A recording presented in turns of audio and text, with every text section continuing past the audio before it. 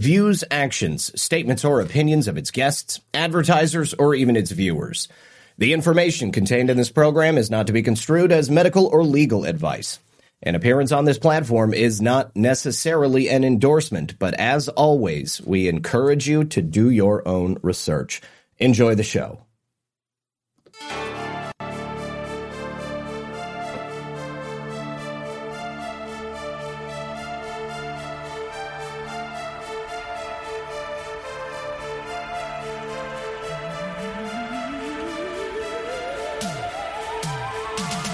Good evening, everyone. And of course, welcome back to another episode of Friday Night Live Stream.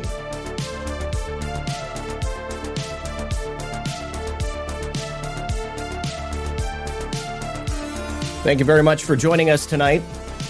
Do me a favor, don't forget to like the show on your way in. If you're on Rumble, you hit that thumbs up. If you're over here on the Foxhole, you click the red pill. If you're on Odyssey, you click that flame. It's all just below the video where you're watching right now.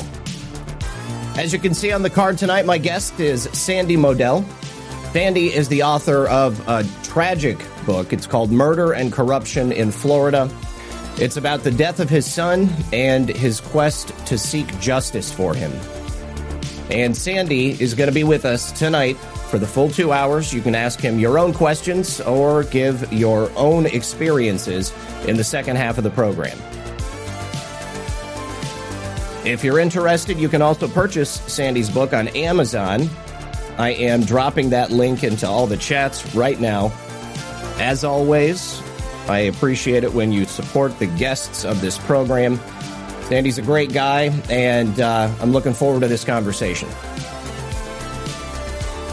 All right, guys, do me a favor. Sit back, relax, grab your popcorn, and we'll be right back after this. All right, good evening, everyone. Thank you very much for being here tonight, and please join me in welcoming our guest for this evening, Mr. Sandy Modell. Sandy, how are you, sir? Good evening, Zach. Thank you for having me on the show. I appreciate your support, and I've been looking forward to this. Absolutely. So have I. So, Sandy, before we get into the story itself, tell us a little bit about yourself. I mean, you're not necessarily a truth ranger. I mean, this isn't, you're not an author. You haven't been doing this for your entire life. No, not at all. I spent 30 years in sales, retired about 17 years ago, retired a little bit early, went back to school and became an adjunct professor at UCF.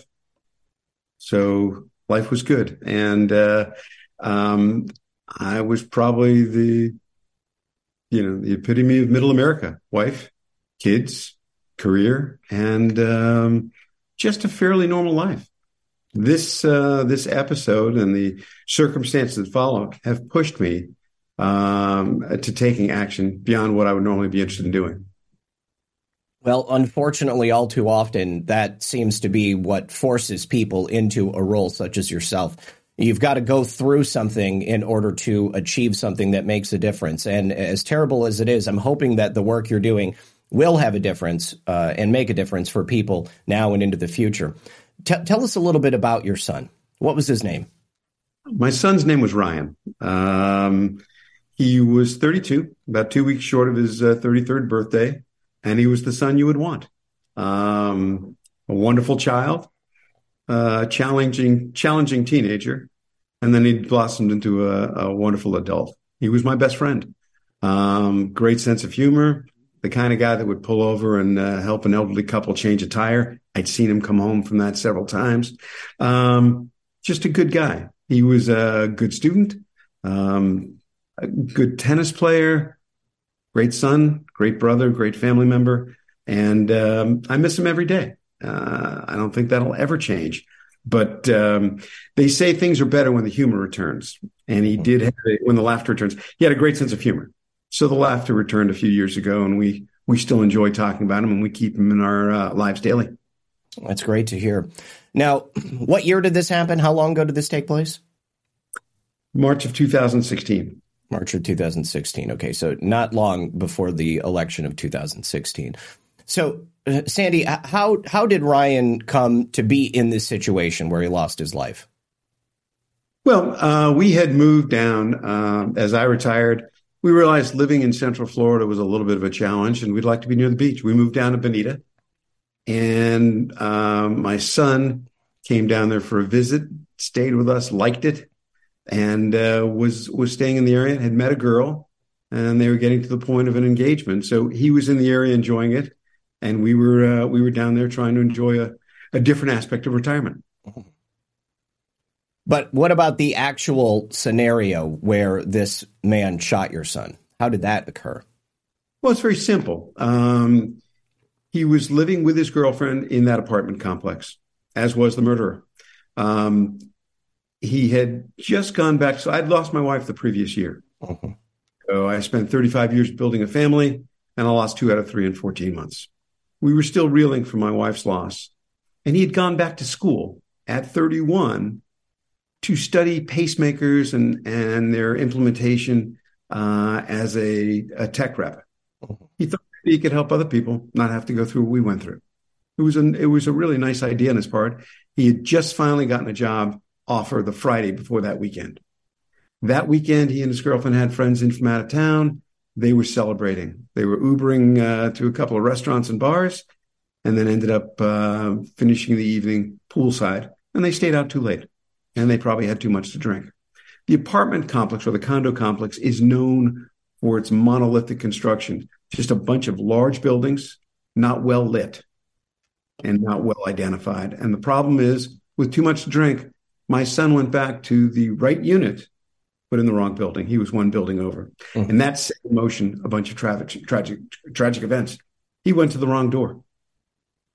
So he went to the wrong door, and the man who lived in that apartment thought that your son was a threat in some way? I don't know. We've never had a clear version. He lawyered up, and it took him over 2.5, close to 3 weeks before he would ever be interviewed by the police, by which time there are a lot of stories that he presented, and the stories always change. The police have been very frustrated by multiple versions of his version of event because there's nobody else. Uh-huh. My son knocked on the wrong door, and supposedly there was an altercation. I don't know. I wasn't there. And as we both know, my son can't give his side of the story. The murderer claims that my son became aggressive and tried to push the door open. And he, in fact, the murderer, shut the door, locked it, and was now safely behind it. Police were notified, and the police told him, stay inside. Stay right here. We're on the way, and we'll take care of this. Instead, he waited. He waited under oath. He claimed it was 2 to 3 minutes. His wife claimed it was 4 to 5 minutes, and then decided to get his gun and go back outside. Now, I should preface this by saying I don't have a problem with the Second Amendment, and I don't have a problem with self-defense. I don't even have an issue with stand your ground. But when it's applied properly. Mm-hmm. In this case, it's not applied properly. None of the elements required for stand your ground are here. You can't re-engage. It's a single episode. You can't pursue someone. How do you stand your ground pursuing someone? Right. And then you can't provoke them and not like the result of your provocation. None of those things are allowed with stand your ground, and all those things were present in this case. He went outside into the dark, took his gun. The police were amazed at the gun. It's a 10 millimeter with an extra large clip. And this guy was known to walk around the neighborhood, tells the cops, with 4 or 5 extra clips, midday. It's just a normal neighborhood. The gun was specially fitted with both a laser sighting and a flashlight. As they called it, the police referred to it as a hunting weapon. He went out. He found my son 100 yards away, provoked him. Son was seated on the ground, facing in the other direction. Wasn't a threat, wasn't even on his property.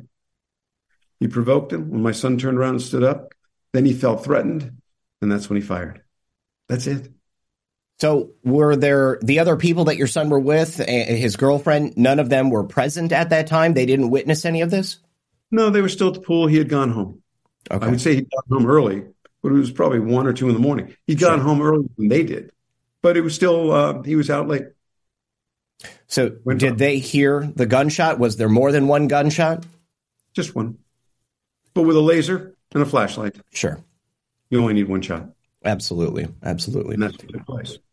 So, I think that and first of all, I just want to go on record saying that everybody knows I'm a Second Amendment advocate myself. I mean, protecting yourself and protecting your family is one thing. But I mean, it sounds from an outsider's perspective as if this man who shot your son, I mean, he went out and hunted him. I mean, there was no danger. He was no longer at the door. There was no reason to go out into a public area unless he had a singular goal in mind, which was to provoke some type of interaction so that he would be forced to use his weapon. Do you know if this guy had, I mean, you already mentioned carrying around 4 or 5 clips midday. That seems a little excessive. But did he have a history of like brandishing weapons or had he been in trouble for weapons in the past? Well, I don't know about that. He had some previous records that were sealed, but we do know the police found that he carried 4 or 5 clips a day, walking routinely around the neighborhood. That's 10 clips. These are extra large clips. So you're talking with the loaded magazine and the extra 5. He's got somewhere on the order of 60 bullets walking around at 2 p.m. in just an average middle-class neighborhood. Yeah, that seems a little strange, almost as if he was looking for a situation like this. Well, that's what the police believe. They felt he was a hothead and he was playing John Wayne and he got in over his head. But it doesn't lessen the fact that he went out in pursuit and actually caused all of this. Stand Your Ground says it's got to be a consistent issue. You're scared of something, you take action. You can't be afraid of something and come back an hour later. That's a different episode, or even a couple of months later. So it was a second act interaction. It was re-engaging and then pursuit. My son was 100 yards from this guy's house when he killed him, when he murdered him. And you can't stand your ground over there. Stand your ground is supposed to be right here. It's on your property. He had to go 100 yards to go find him and then engage and provoke. So when you learned of these circumstances, when you spoke to the police, I mean, you must have thought that this would be an open and shut case. I mean, clear cut. Did the police seem to indicate that they felt that way as well? Oh, yeah. Everything about this was murder from the start.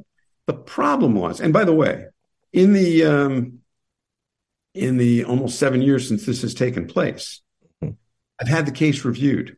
I've had the case reviewed by former prosecutors, by a state attorney in Orange County, experienced journalists, Ben Crump, Mark O'Mara, legislators that are attorneys.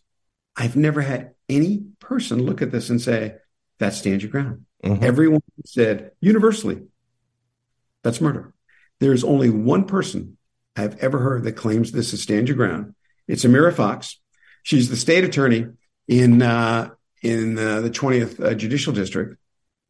And interestingly enough, she can't explain it and refuses to comment. She has never told anyone how this is stand your ground. And she's been questioned not just by my attorneys and others, been questioned by members of the press. There's an AP reporter that said in 35 years of doing this, he had never seen a state attorney unable or unwilling to explain a charging decision. So she refuses to explain it. The real issue was she was running for office. She was the assistant state attorney. She was the deputy chief. She was running for a soon-to-be vacant seat. She'd been courting the NRA. And once she decided to give them this as a stand your ground to get their endorsement, and she put out some false information. She put out this was a break-in attempt and a Marine veteran was defending his home and family, and this all happened in their living room. None of it's true. It's not a Marine. There was no break-in. My son was in a bathing suit.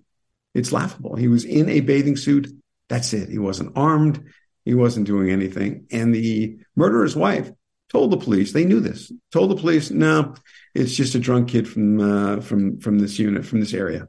So there wasn't a break-in. There wasn't a Marine. There wasn't a shootout in the living room. All the stuff the state attorney put out and repeated for months during her campaign never happened. It kind of defies logic. I mean, the way that you're telling it, it seems that it would be a smarter decision to court votes to uphold the law. I mean, one of the main complaints that I think a lot of conservatives have had in recent years is that these George Soros connected and funded prosecutors and state's attorneys have refused to enforce the law. They've allowed murderers to go free. So, this to me sounds like the worst possible case that the NRA or anyone in elected office could choose to attach themselves to on that side of the issue, because it just does not compute. Is there some connection that the murderer had? Well, we keep saying murderer, but I don't want to get a defamation lawsuit, Well, chapter 7 of the book. Okay. Has the lead detective on this case, 2 investigations saying this is murder. Okay. At least 7 times. So I'm quoting as I believe you are. All right. So as far as the police are concerned, this is murder. Without question. Who is this guy? I mean, does he have some political connection? Is he like an important person in some way? No, he's a pawn. He had nothing to do with his good fortune is he got away with murder, or at least has so far. But she was determined to court the NRA vote, and she believed that would be important. And there's a way to measure him based on the orange ballots. It's been explained to me, but the bottom line is this: she won by just slightly more. Mm-hmm. Than the endorsement ballots gave her. So the strategy worked. She was very concerned with an NRA endorsement and just sat on this for months. And I was told by the assistant DA, and he's really her bag man. This is a guy that's done all kinds of stuff for her. And if you look at Amira Fox's record, it's in chapter 3. There's a woman that believes Amira and her partner embezzled millions from her father.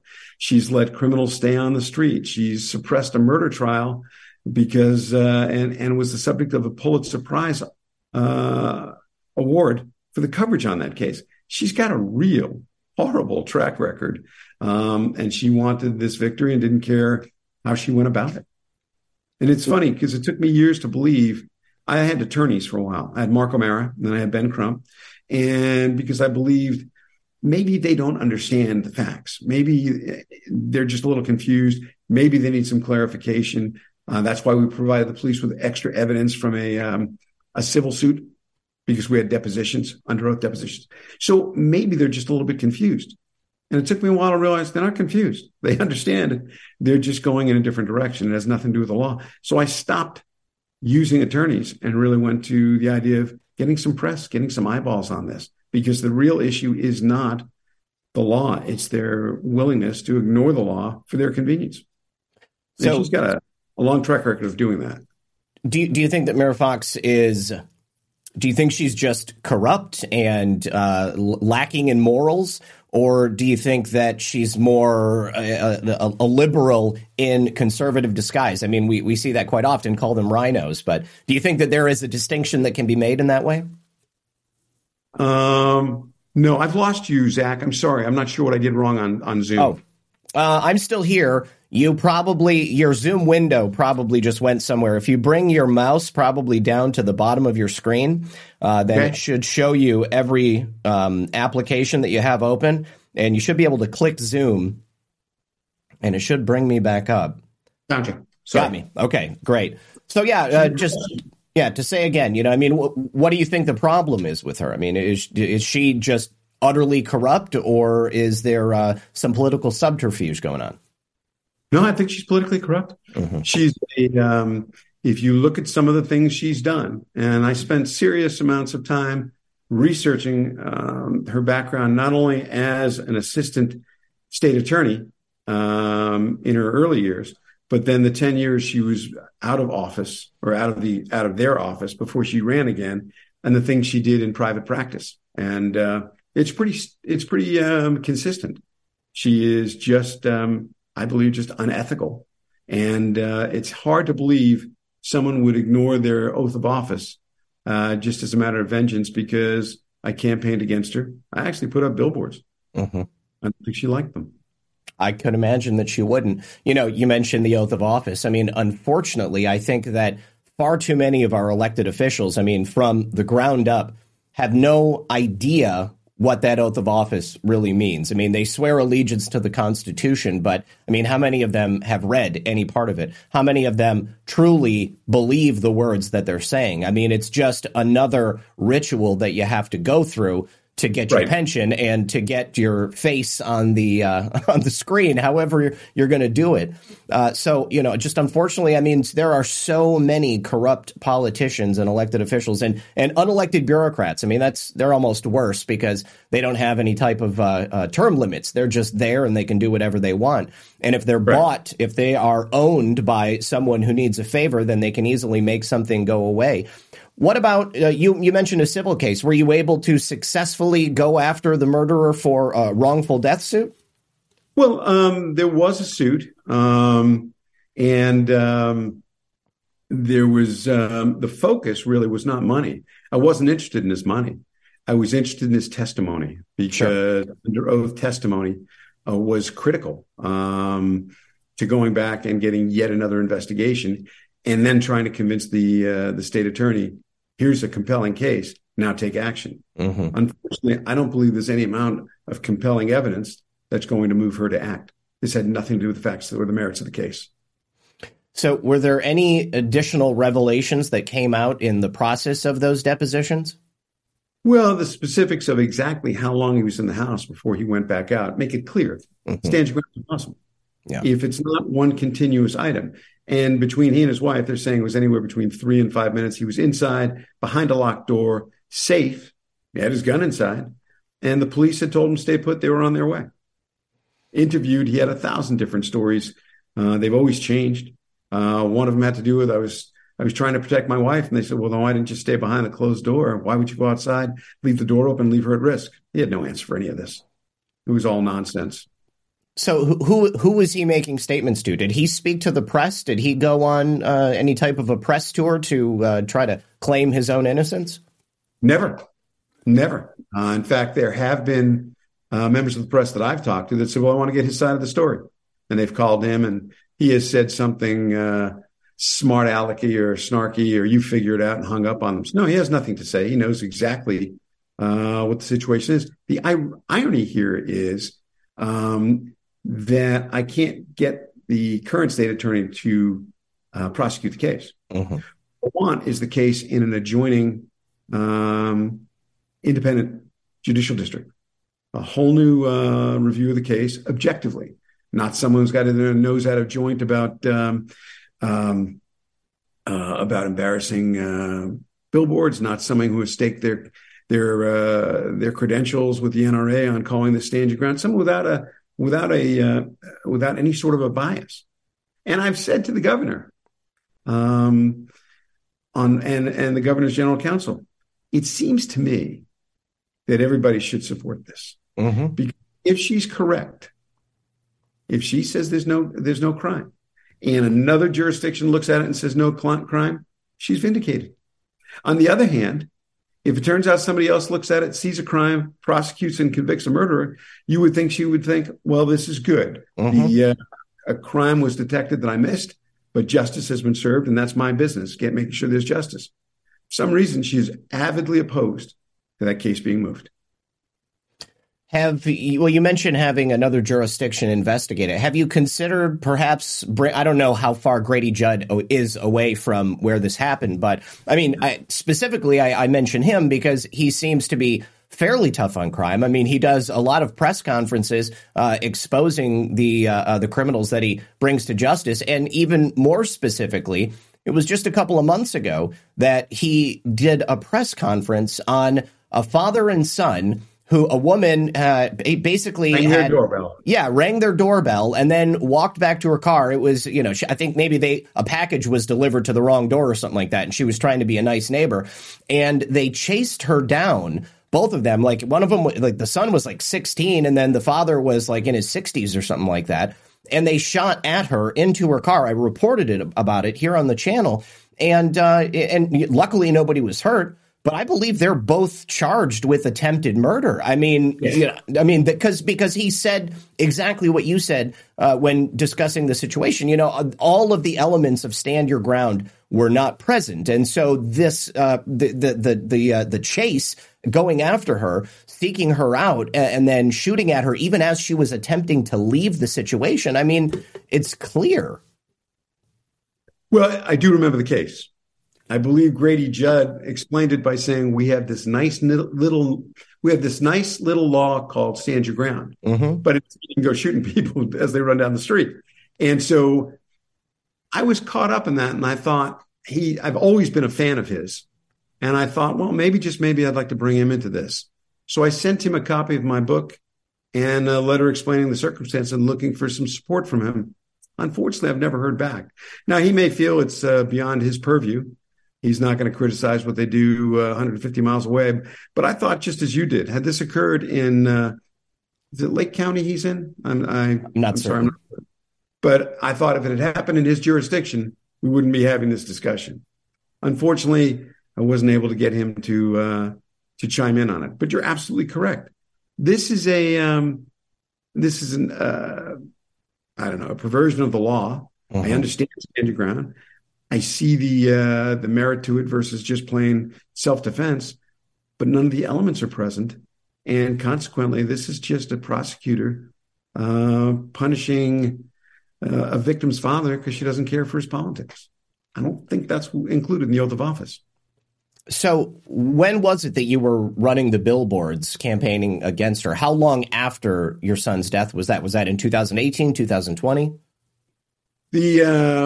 The murder was in March of 2016. Her office, her bagman, and if you read the book, she uses him for all her dirty work. Her bagman, I talked with him about the case, and he was very circumspect. He said, "We need you to stay silent." And I believed them, and I was fooled. We need you to stay silent on this while we investigate it. What they really wanted is the press to cool off, and then they flush it. So they waited about 9-10 months, almost a full year after the crime, to announce there's no after the murder, to announce there's no crime. And during that time, they got to control the narrative, I would imagine, by not allowing you to speak out about it. I mean, right. that gap in time probably, that dictated how much buzz would be around the story. I mean, if you had been out there speaking about this immediately afterwards, I think that the general public would have been absolutely on your side. I mean, it's outrageous when you think about it. Well, they were the people who were going to prosecute it, and had no idea the level of corruption and depravity that they would stoop to. So I thought, these are your friends. These are the people that are going to prosecute it. Follow their lead. And so I remained quiet, and they sat on it for almost 10 months, closer to a year. I forget the exact amount of time, and then announced they weren't doing anything about it. So at that point, she was in an election for running in 2018. Again, she was the chief deputy, which is an appointed position, running for the state attorney seat, which is an elected position. And so it was in the summer of 2018 that I began to get active politically, and I spoke with reporters because I had enough facts to realize there was a problem here. Yeah. And I put up some billboards. And the billboards made it clear that I thought she was very nice to murderers. So when they decided not to prosecute this man, did they at least have the decency to call you first, or did they announce it publicly and that's how you heard about it? They did neither. They were just making it clear. Or they had the assistant state attorney made it clear that it was a tough case or some nonsense along that line. And she had some sort of a fundraiser being held a couple of days later. I attended. I went and bought a ticket, but I went in with an NBC News crew.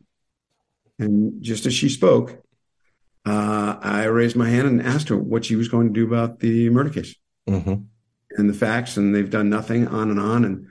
And she refused to discuss it. And then whoever was the moderator said, We're not taking questions now. Would you please leave? That kind of thing. Sure. And it made the news, as did the billboards. Everything else made the news. But that I did, I don't know what day of the week, let's call it a Tuesday. Her office came out and announced they were dropping the case Wednesday. Wow. All right. Listen, Sandy, we've got to take a break for the second half of the show. We're going to be right back after this, and I'll see you guys on the other side. All right. Welcome back. Thank you for sticking around, guys. So, Sandy, after you started campaigning against her and you began talking to the media, were you successful in getting public awareness about this case on people's minds? I mean, is it widely popularized? I wasn't living in Florida at that time, so I didn't see it until you contacted me. Well, there was interest in it. There was some media interest. A couple of the bigger newspapers, the Sentinel, Tampa Bay, I think it's the Tribune, Associated Press. There was coverage on it, especially since there was additional evidence coming out because we'd done the wrongful death suit. Mm-hmm. And the wrongful death, again, was never about money. You only have 2 years to file. So we were running out of time to preserve that right. We actually filed it and waited 90 days before we notified. Mm-hmm. That's permissible. But then that had been that spring. And with depositions, we were able to really pin down the timeline. And it was the detectives that originally had it just didn't have the cooperation. But this was under oath. And this was a required deposition as part of the wrongful death. So we got a lot of information on the timeline that really helped the police. And they went back at it again and concluded again, only more vehemently, this is murder. This is a murder case. And they went to the state attorney's office. They went back to Dan Feinberg. Dan Feinberg's the assistant attorney that is Amira's bag man. He was sanctioned for all kinds of bad stuff and should have been fired. Instead, they kept him, and it's the only place he could work. And consequently, he had to do whatever they required of him. And so they went back to Dan. They went back to the state attorney, Amira Fox, presented all of what they considered to be incontrovertible evidence that this is clearly a murder. And they got nowhere. They got stonewalled. So what's the hierarchy of prosecutors down here? I mean, I when I lived in Michigan, I mean, there was like a city prosecutor, there was a county prosecutor, obviously state's attorney, and then the attorney general. I mean, is this the only place that you can go? There's no one else in this hierarchy that has a say in whether or not somebody gets charged?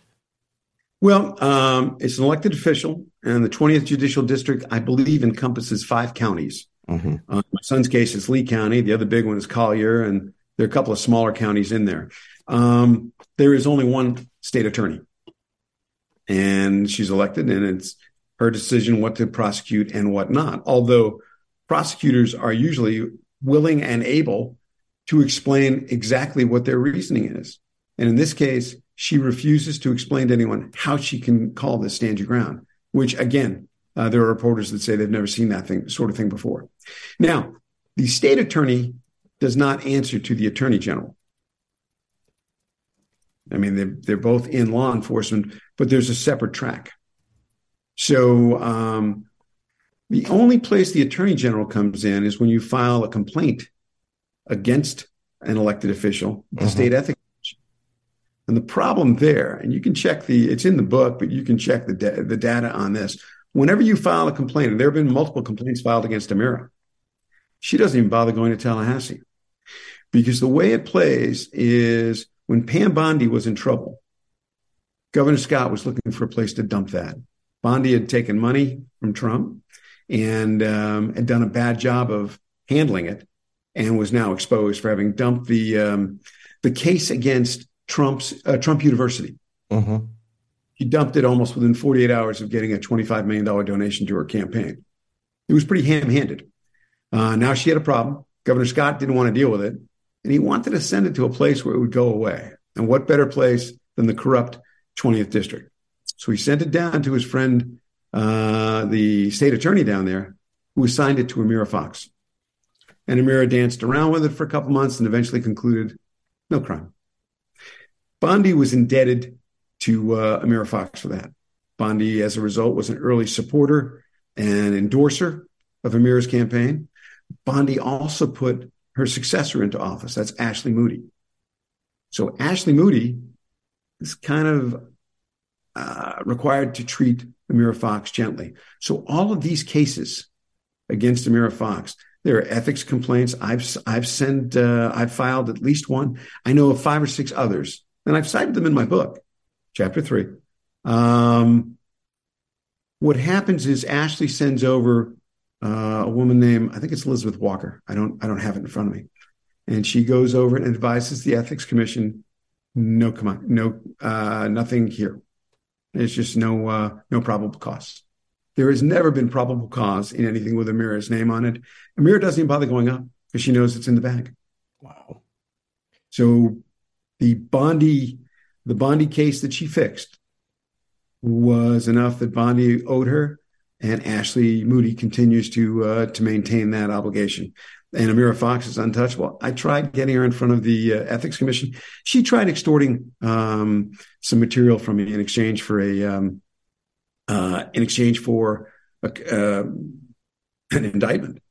And then at the last minute, she pulled the rug out. But she'd sent letters to somebody who was the in-between, thanking him for the information.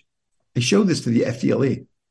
And the FDLE's investigator said, you have to understand there are always 2 sides to every story. I said, I'm showing you documentation. I believe it's evidence of corruption. Read the documents right now and give me the alternate explanation. With the benefit of the doubt, tell me what other possible explanation exists. He read it for about 90 seconds, looked at me and said, I can't. She's too powerful. Just as things were going along, the FDLE answers to the governor, or at least their boss does. So just as they were saying there's something here to investigate, all of a sudden they were told, stand down. No explanation. So I want to go back to what you said there about her promising an indictment if you were to do something for her. Can you explain that in a little more depth? Sure. She was the 2018 battle. She was the anointed candidate, thought she'd just waltz into office. And the truth of the matter is they don't have elections down there. They have primaries. It's 95% Republican. The primary is in August. If you win the primary, the election is just an afterthought. She picked up a primary opponent, Chris Crowley. He was a former assistant state attorney. He's a lieutenant colonel in the Army Reserves, solid guy. And she was offended that he would dare, and she had all the money and all the machinery, yet the election was getting close. The polling was looking pretty close. So she was pretty unhappy with that aspect of it.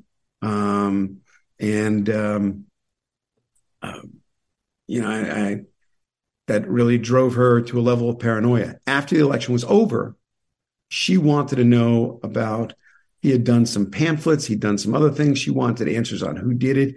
She was under the impression that I had written the pamphlets. She was under the impression that I paid for them. None of these things were true. And the third party that knew her was conveying this. And she had a list of things she wanted. He was providing it to her, along with, she wanted me to disavow any support for Crowley. I needed to send him an email and send this guy a copy of it so he could forward it to her. There were a number of things she wanted in exchange for an indictment. And once she had everything she wanted, she just stepped away and refused to do it. The problem was I had her letter to this third party, her email, on state attorney letterhead. So it was clear what was going on. And the investigators saw it. But for some reason, they weren't allowed to proceed for very long. So essentially, she suggested a quid pro quo type situation, but she wrote the letter to a third party who would then relay the information to you, what she wanted if she was going to bring this indictment?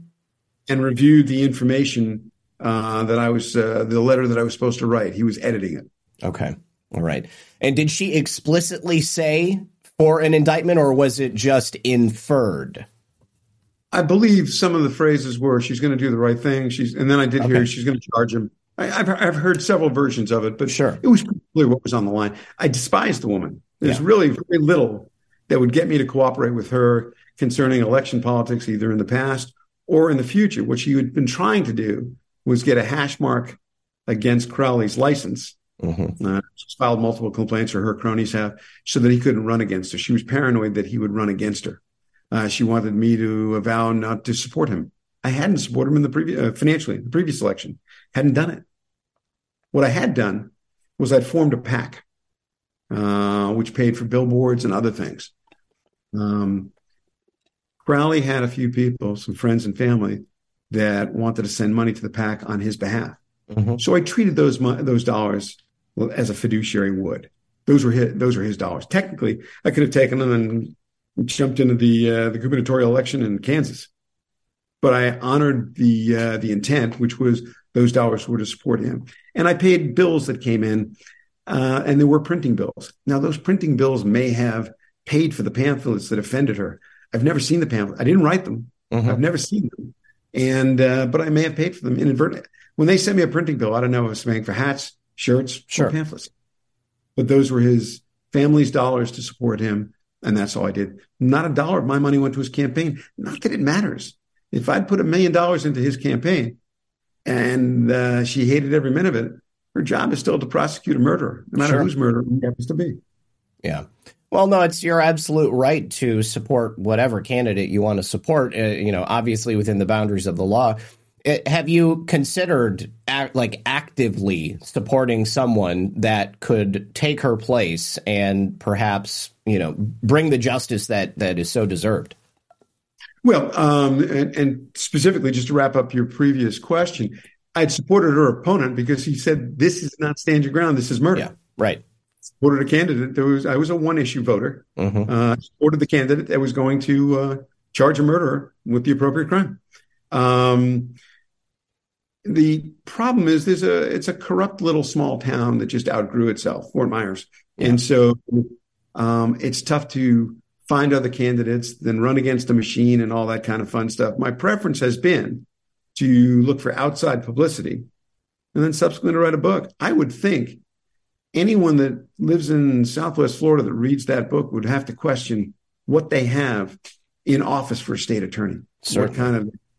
What kind of just a horrible individual they have elected.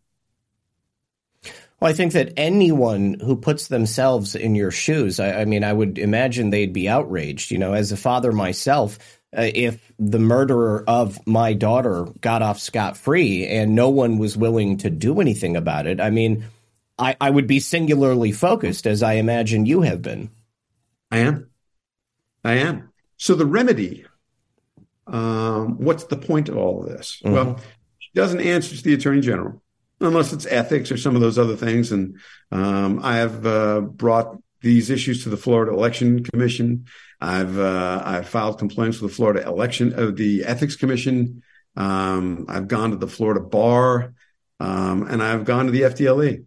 And all roads lead to the governor or the AG. But, Florida may have 5 million people living here or whatever the magic number is, but there are only 4, 5, 6 people between Tallahassee and Fort Myers that have any influence on this.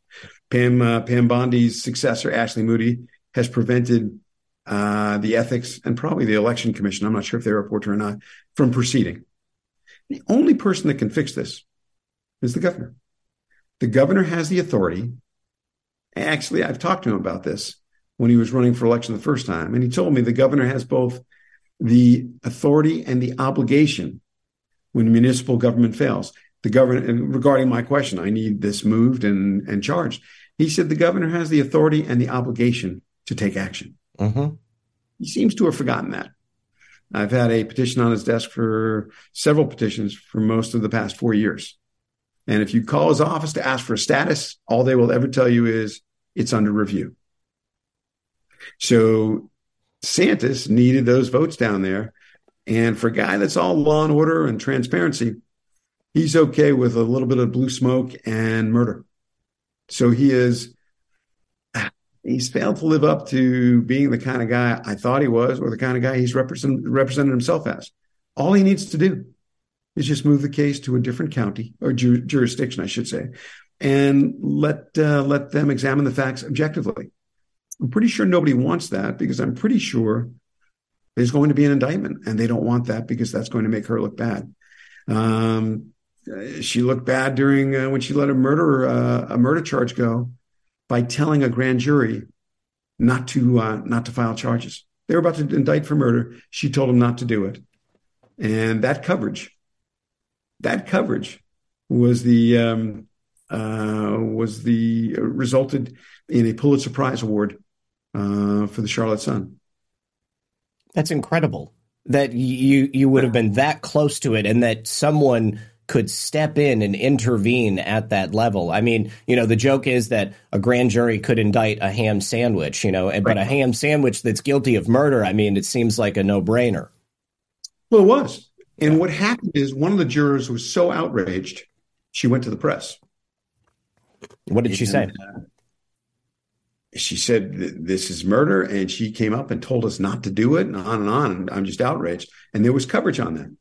And the coverage resulted in a Pulitzer Prize. But more importantly, she was threatened by the state attorney's office. They were talking about charging her and so forth. And when asked about it, the reporter said, they may charge you. She goes, I'm an 85-year-old woman. What are they going to do? Right. And in the state's attorney's office, in the crooked 20th Judicial District, realized you really can't go charging an 85-year-old woman with something like this. Even they realized it would look bad. So they didn't. So, Sandy, I see a number of people in the audience asking, what can we do to help you? I mean, you mentioned a couple of petitions. I mean, that only goes so far. I mean, do you have perhaps a form letter that people can assign their name to and send off to the governor's office or the attorney general? Or is there some action that people can take that can help assist you in getting this justice? Well, there are a couple of sites, as I let you know, where they can get more information first. Yeah. The book's on Amazon. I'm not in the book selling business. I'm in the distributing the facts business. That's really what my focus is. There's a website, justiceforryan.com, and then there's Justice for Ryan on Facebook as well. With regards to the solution, the only person that can do anything here is the governor. And I'm hoping phone calls to the governor's office. What's the status on this? Why won't you move the case? Why are you treating a murderer? Why are you leaving a murderer uncharged? Why are you treating a corrupt state attorney so gently? She's a Republican. Keep that in mind. And she's failed to charge on several murderers. Andrew Warren is a Democrat. And for the crime of speaking out loud about how he felt about some of the governor's criminal policies, DeSantis removed him. Now, it's a pending legal case, but the point very simply is he was willing to get rid of a Democratic state attorney just for opinion, whereas he's got a Republican state attorney who's absolutely corrupt and is dead to rights cold on this one. People need to ask the governor why. The governor's office can take a few reporters and say it's under review. But can you say that to 100 people? Can you say that to 200 people? Can you say it to 500 people? At some point in time, they have to realize that people are interested in this. They're talking about it, and they're trying to take action, whether that's contacting the governor's office, whether it's contacting their local state officials, whether that's contacting congressmen or U.S. senators. Florida looks ridiculous on this. This is a murder. It's a corrupt state attorney and a governor that refuses to acknowledge it. He knows the story. He knows the facts. We need to hold him accountable. And now he would like to be president. And it frightens me to think someone would be willing to ignore murder and would be willing to overlook the crimes of a state attorney just for the convenience of his political ambitions. It's disturbing. It truly is disturbing. You guys, I'm trying to get the website pulled up on screen, but for some reason it doesn't want to show. But if you go to justiceforryan.com, there's actually a form letter that's in the form of an email. You could very easily copy that text, put it into a Word document, and then print it out and sign it. Let me go ahead and get this sorted out so that you guys can see it. There we go. And it's got to be that one. Yes, there we go. Okay, I got it working. Okay, you can see it right here. Governor DeSantis, you need to be aware of the Ryan Modell case. Ryan was an unarmed 32-year-old young man shot and killed in 2016 after he mistakenly knocked on the wrong door. Minutes later, the angry owner grabbed his gun, left his house, pursued Ryan up the street, and shot him dead. This case clearly and absolutely fails to meet the criteria for a stand-your-ground defense, as the state attorney mistakenly ruled. The system has failed, and an objective third-party review is the only way to address it. Governor, as a Florida voter concerned about justice, I'm counting on you to stand up for what's right and correct this blatant miscarriage. Governor, move the case.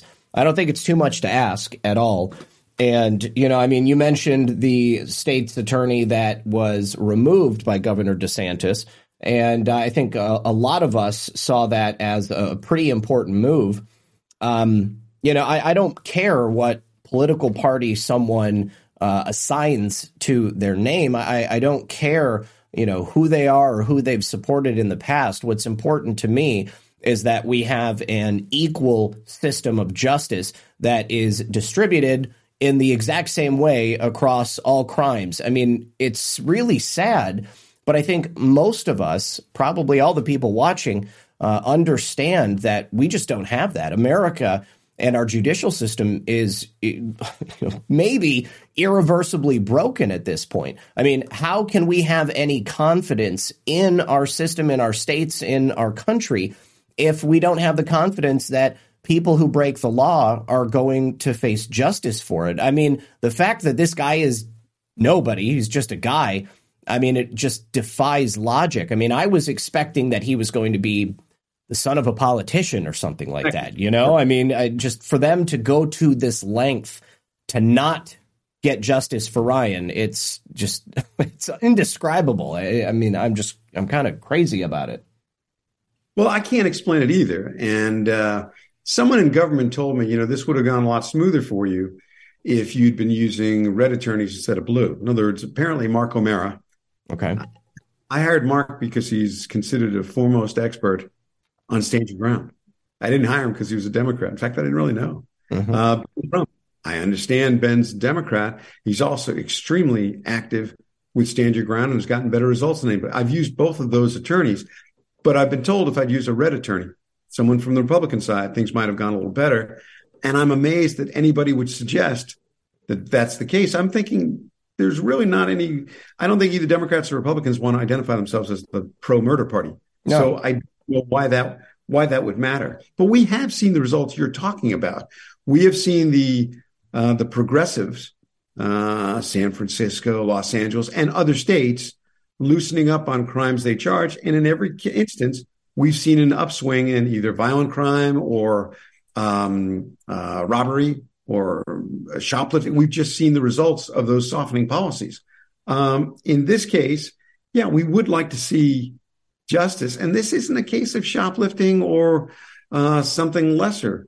This is murder. It doesn't get any worse than that. You got a sitting state attorney presented with the facts and has refused to comment on them and refused to charge on them just because it was convenient for her campaign to have an NRA endorsement. And and there's an element of revenge. You can't have a governor overseeing the system.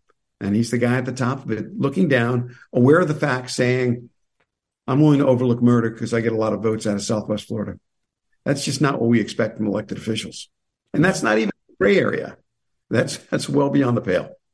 So I'm hoping you and your listeners can help me continue. I've been fighting this battle for 7 years, and I'll keep fighting it, but I could use a little help. Well, I'm certainly happy to assist in whatever way that I can, and hopefully the audience will as well. I know that at least one of the people watching, Sean, has an idea of something that you can do that might actually be able to push this along. I am going to throw the call information up on the screen here, guys, and then I'm going to pass it out into the chat. Sean, I'd appreciate it if you call in and describe for Sandy what it was that you were thinking he could do. I'm not familiar with this. I've heard the term before, color of law, but I'm not certain how exactly Sandy would go about using it. Have you considered perhaps making the story of what happened in your son's life and death into a documentary? As sad as it is, people just don't read as much as they did in years past. And this seems like something that could really, if produced well, could truly grab the attention of the American voter. Well, I'd be happy to do that if a Dateline or 2020 or a show like that wanted to highlight the case. I'd be happy to do it. I have not found great support, and I'm actually kind of surprised because you would think the media that was anti-Republican and wasn't happy with Trump would not be any happier about his successor, and yet they've been reluctant to pick up the story, and I can't understand why. I do have a theory on it. Okay, what's that? I have a theory that the farthest left people in D.C. scream all day in Congress about all kinds of crazy things, and the far right in Congress do the same on the other side. And then when it gets to be about 11:45, they turn off the cameras. They all go to lunch together and laugh at us. So that's sometimes I think the theatrics are just that. I think you're absolutely right. I've talked about that a number of times on this channel. There are wedge issues that they will talk about. They will, go do interviews on CNN or Fox or wherever it is. They will use those to keep the plebs like us busy at each other's throats, angry, focused on one or two of those issues. And then exactly when the cameras are off, I mean, they are colleagues. They're going to lunch together. They're hanging out. They're working, and they have great relationships. And, they seem to be able to get a lot done when it benefits them or it benefits lobbyists or their donors or whoever it might be. But something as simple as this, violence in the inner city, people die from, guns, illegal or not, every single day. But nobody wants to address that stuff. It's only when it's like one person who goes into a mall or something like that and then kills a bunch of people. Then they're all over it. What about the murder rate in this area? I mean, is this something that happens often in this city? I mean, I'm not familiar with the crime levels down there. I don't know. I know that her opponent pointed out that the charging rate for felonies from Southwest Florida was significantly below the charging rate in other cities similar size. Okay, they don't like to work hard down there. They let a lot of cases go. I know that inside the office, there was a great deal of consternation about this case. There were a number of people in the office saying, why aren't we charging this? This is murder. We all know it. And it just was getting no discussion whatsoever. This was shut down. So I don't know what the results are of crime in the rest of the city. I have no idea, but I know their charging rate was low. And I know in this case, in other cases, they've let very, very high profile, aggressive criminals go, only to find them months later committing a murder. They were accelerating and they let them go on some stuff. So it's been a problem down there. I just focus on this case. And this case is it's murder. And the shock is that the system permits that. You can get away with ethical violations because your buddy's the AG, or she's in debt to you. You can get away with with ignoring murder charges and have a governor just look the other way. And I think we all deserve better than that. We ought to sleep at night knowing murderers are punished, because that's what's going to keep people from murdering us. If you ever issue a blanket statement saying Florida will no longer punish murderers, what do you think? I think the murder rate might go up a little bit. Absolutely. So we sleep better at night. We sleep better at night knowing that laws are enforced and we avoid chaos that way. It's just not applying in this case. You've got a corrupt state attorney and you've got a governor that has his eyes elsewhere and consequently is not willing to take responsibility and step up, as he indicated he would. When he was a candidate and we were talking, he was very much in favor of addressing this and using his gubernatorial authority to do so. He's been deaf ever since he's been in office. We've submitted several petitions. We've met with his general counsel. We can just never get an answer from him. And it's a pretty simple issue. And we're not saying put the murderer in jail. We're not saying shoot the guy.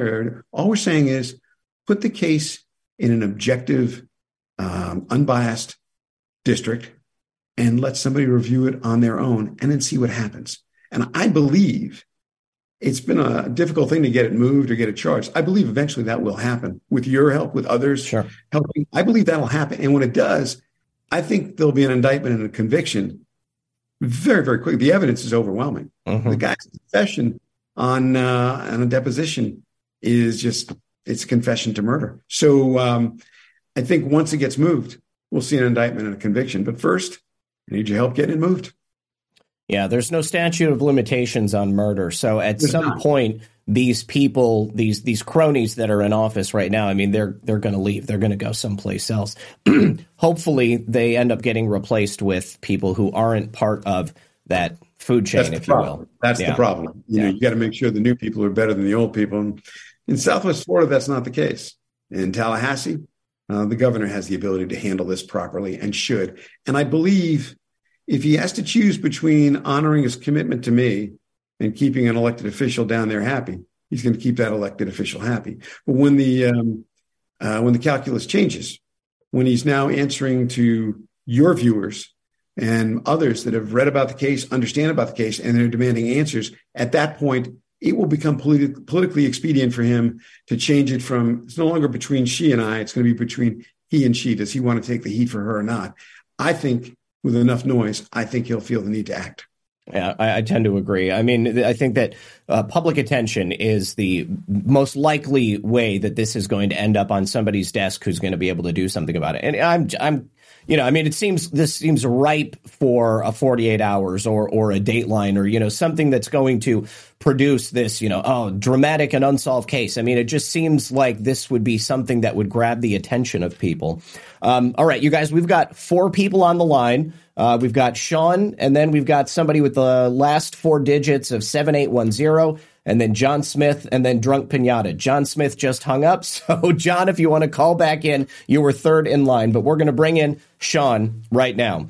And once again, thank you very much, Sandy, for being here. Thank you for sharing the story. I know it's probably difficult to speak about, or, hopefully at this point you haven't become so numb to the details of it, but we can hopefully... I still feel it. Yeah. And I appreciate your support and your willingness to have me on the show. That means a lot. Absolutely. All right, Sean, go ahead and unmute, and it's great to see you. Hey guys, how you doing? Good. Good evening, Sean. Yeah, it's good to see you, Red Pill. It's good to meet you, Mr. Modell. Did I get that right? Sandy, please. Sandy, it's a pleasure to meet you. My name is Sean. Thanks, Sean. And I am putting that in the chat right now for you. Okay. RP. Now, I'm reluctant to ever encourage anyone to just blindly take this approach. I usually like to encourage people to look into it further, right? Mm-hmm. This is called the COL form, and you're welcome to read it if you want. It's a lawsuit, so it's essentially anyone who's acting under the color of law. This is a means of holding them to account. Now, when I say that, anyone acting under their color of law, what usually comes to mind? I don't know. The closest thing I've heard to this would be like a writ of mandamus. That's what I thought you were getting at. No, it's and it could be filed against anybody. It doesn't matter. Anybody who's really not acting, by the Constitution. Now, I could get woo with this whole thing and pretty much go down the route of, or make an argument that we haven't been living under our Constitution our entire lives and even longer. But that's another conversation for another time. And I encourage everyone to look into the difference between common law and this maritime law, which is international law. This is what is being applied to us as I see it, which is legalese, right? It's the language that makes us think that we need to go pay somebody thousands of dollars to protect our very basic, very simple constitutional rights. The law of the land, unless the only time a crime exists is when there's a claim of an injury, correct? So in your case, there's certainly a claim of an injury. Well, there's actually more than one injury in this case. Am I accurate by saying that?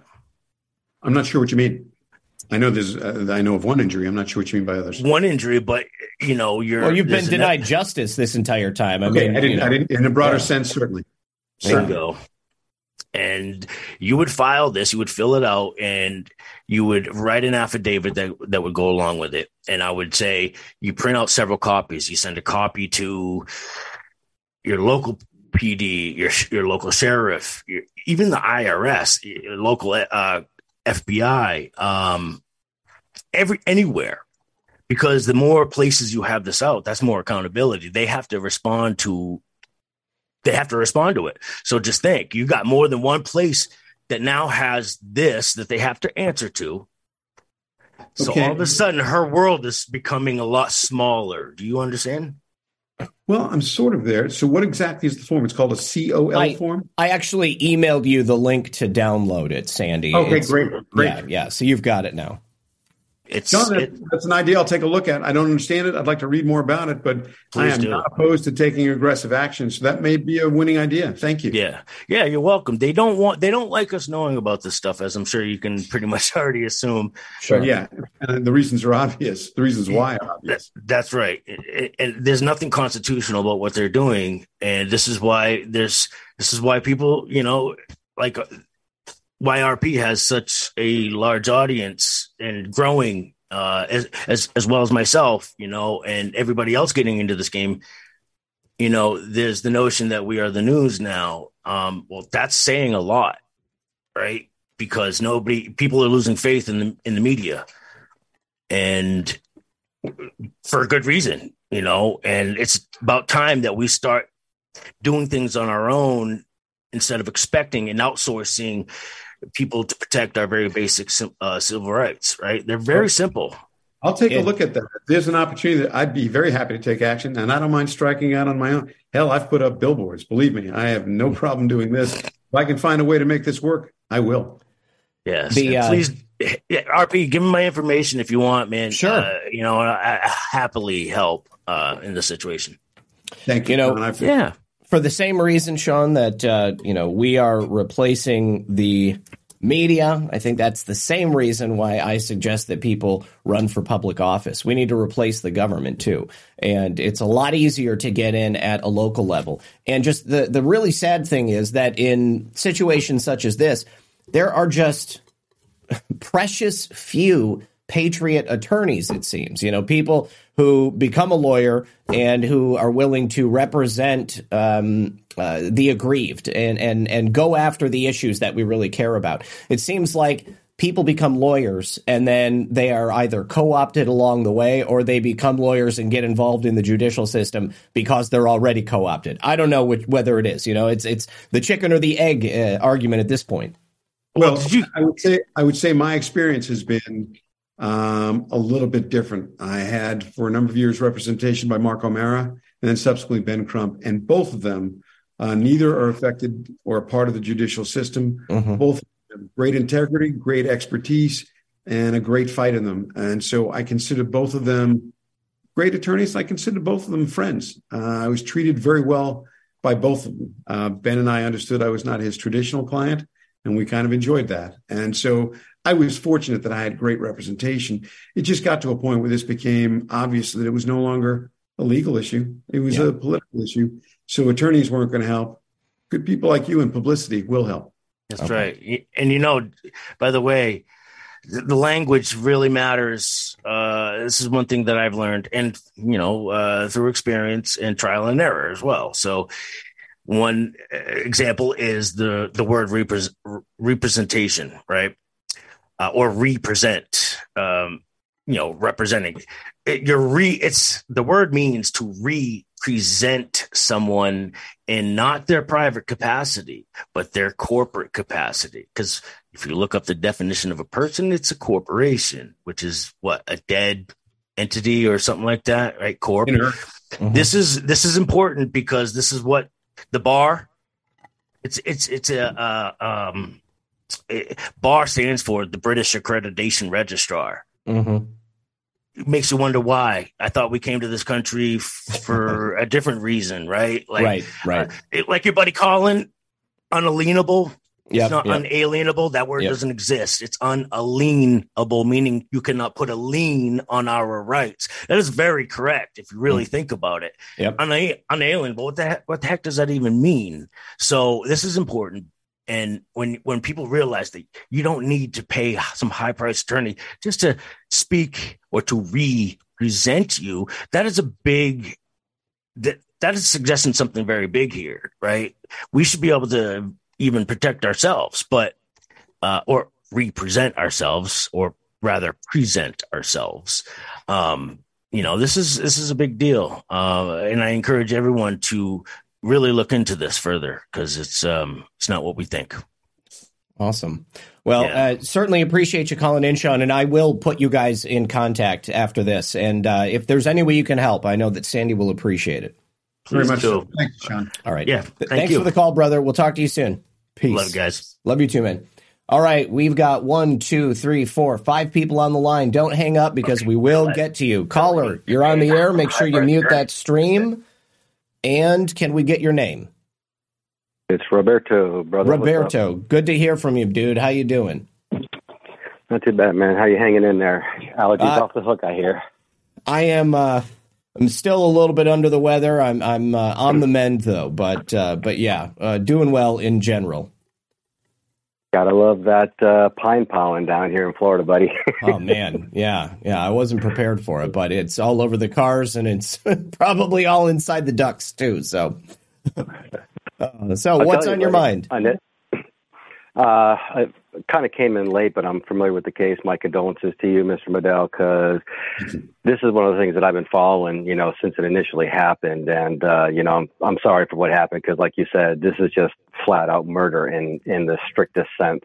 And you made an interesting point about how, not using shall we say, a Republican attorney and having to go to a Democratic type style attorney, which is kind of telling when you say that, because it's like you now have so politicized the legal system now that you have to go to the complete opposite if you want to get any kind of results done, Yeah, true. And I was surprised. And well, and it's funny because I listened to an interview that you did with another person, and you kind of go into some of the details of Amira Fox. And, if you even look at who's kind of backing DeSantis, which most people aren't paying attention to, it's Jeb Bush. And to me, with Jeb Bush, this just seems to have his name written all over it as far as the people that he's connected to down in Collier and Lee County, especially in the Naples area.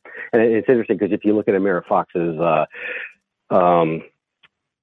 website when she was running for her office again, and you look at all the law enforcement that backed her, I'm thinking to myself, boy, this just reeks of the good old boy mentality, if you know what I mean. Very much so. So, I mean, it's just, and what I find interesting is that, like you said, there's statements, especially out of the coroner's office, that pretty much contradict every single thing that goes against the whole stand your ground instance that occurred out of that. And, there's only so much that I can say, but again, my condolences, and I hope something transpires for it, because this, in an essence, is total BS. Thank you. Absolutely. All right, Other than that, that's about it, buddy. Oh, I appreciate your call, man. Thanks for being here. Yeah, no worries, man. Always listening in the background. Thank you, sir. We'll talk to you soon. Peace. All right, Drunk Pinata coming in next, and then Daria Rourke is after that. Oh, no, I don't want to report Roberto. Okay, and we're just waiting for Pinata's microphone to connect.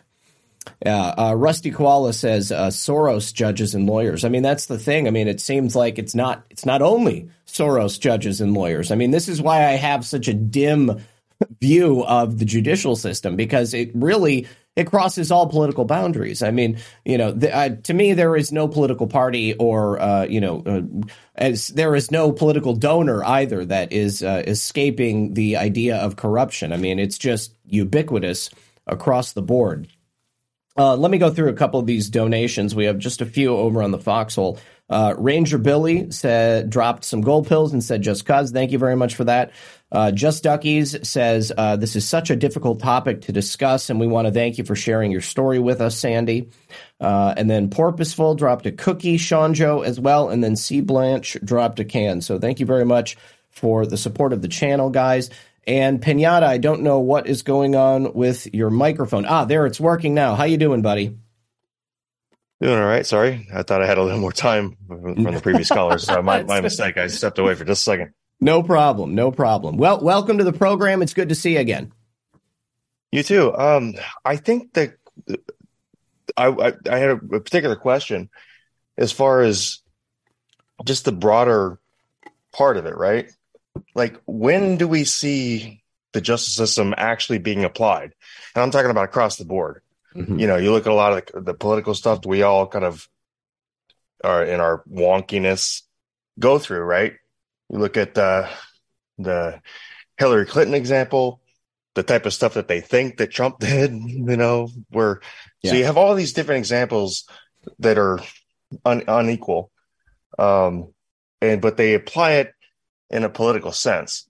So what is it that's going to tip the scale or right the scales of justice for the country?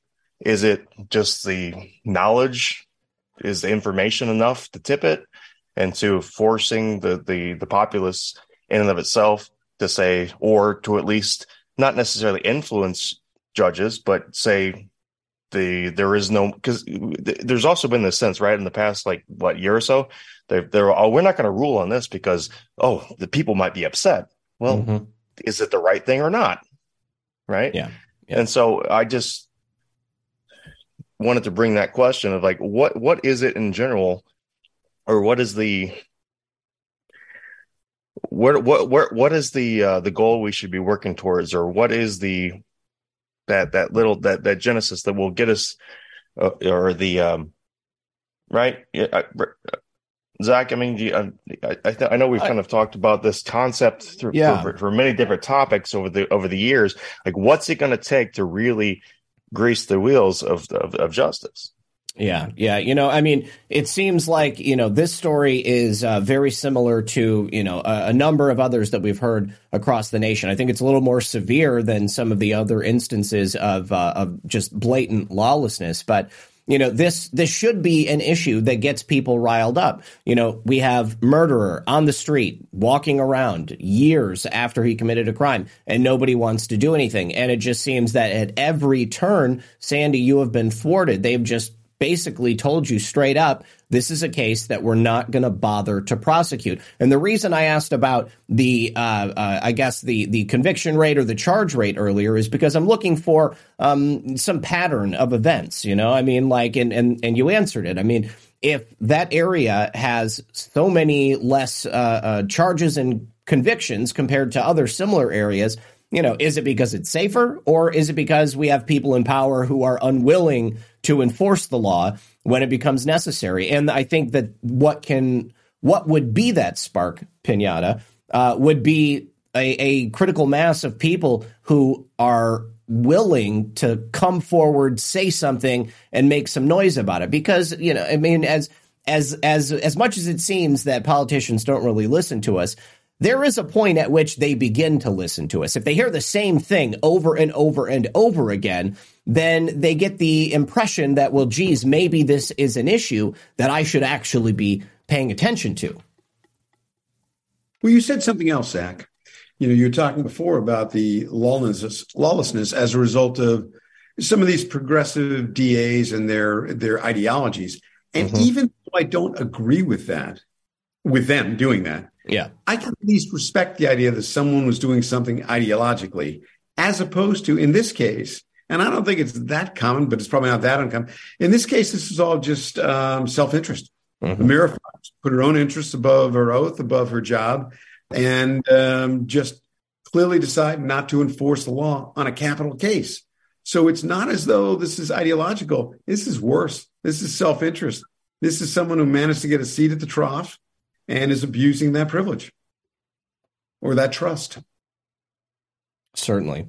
I suppose the big frustration is that we think because we're aware of it, the cost is already too high, and I think our frustration is it's already been enough to elicit this change, and so I think that's where it stems from. So I guess it's just keep pushing awareness, keep being loud, and keep being vocal.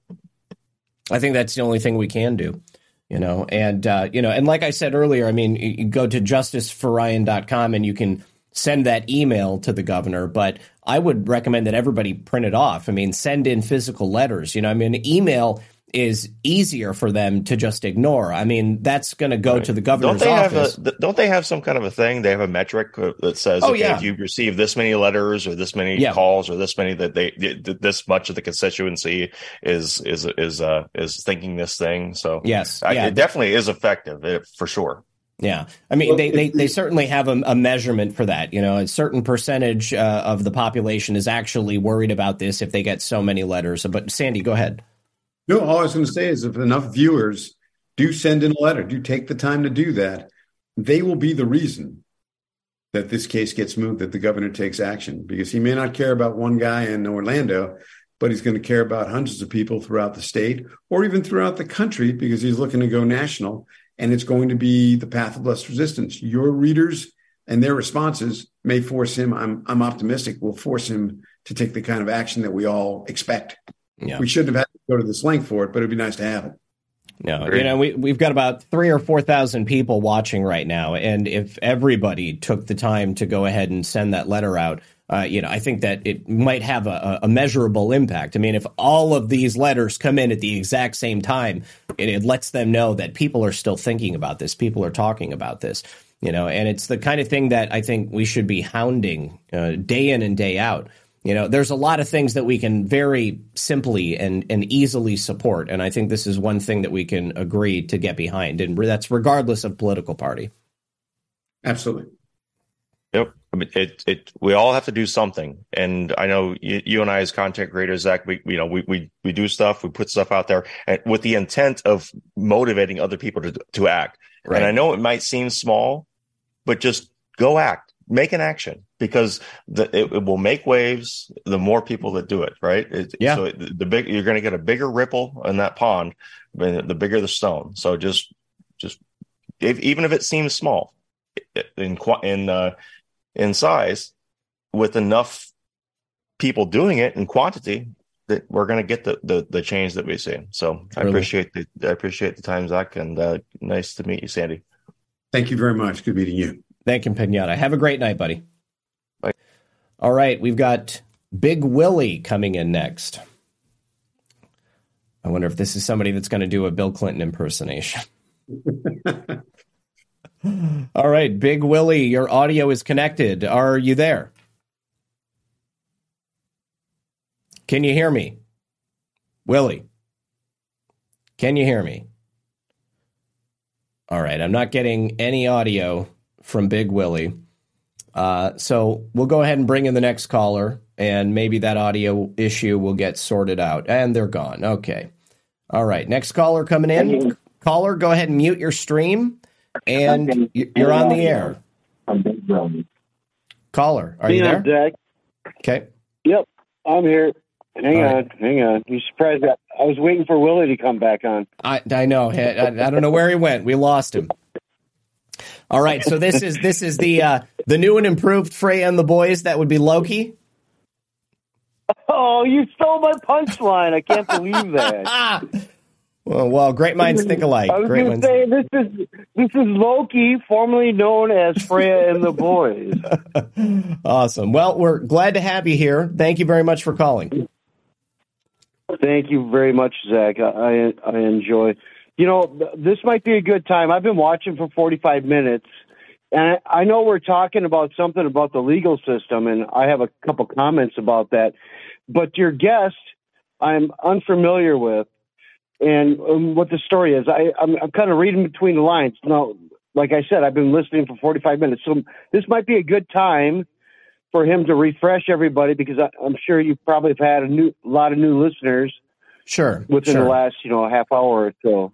So Sandy is the author of a book called Murder and Corruption in Florida, and it's about his quest to get justice for his murdered son. His son was murdered by a man back in 2016 who was not prosecuted under Florida's Stand Your Ground law, but it was missing all of the required elements of Stand Your Ground. Sandy, do you want to go through the things that were wrong with this?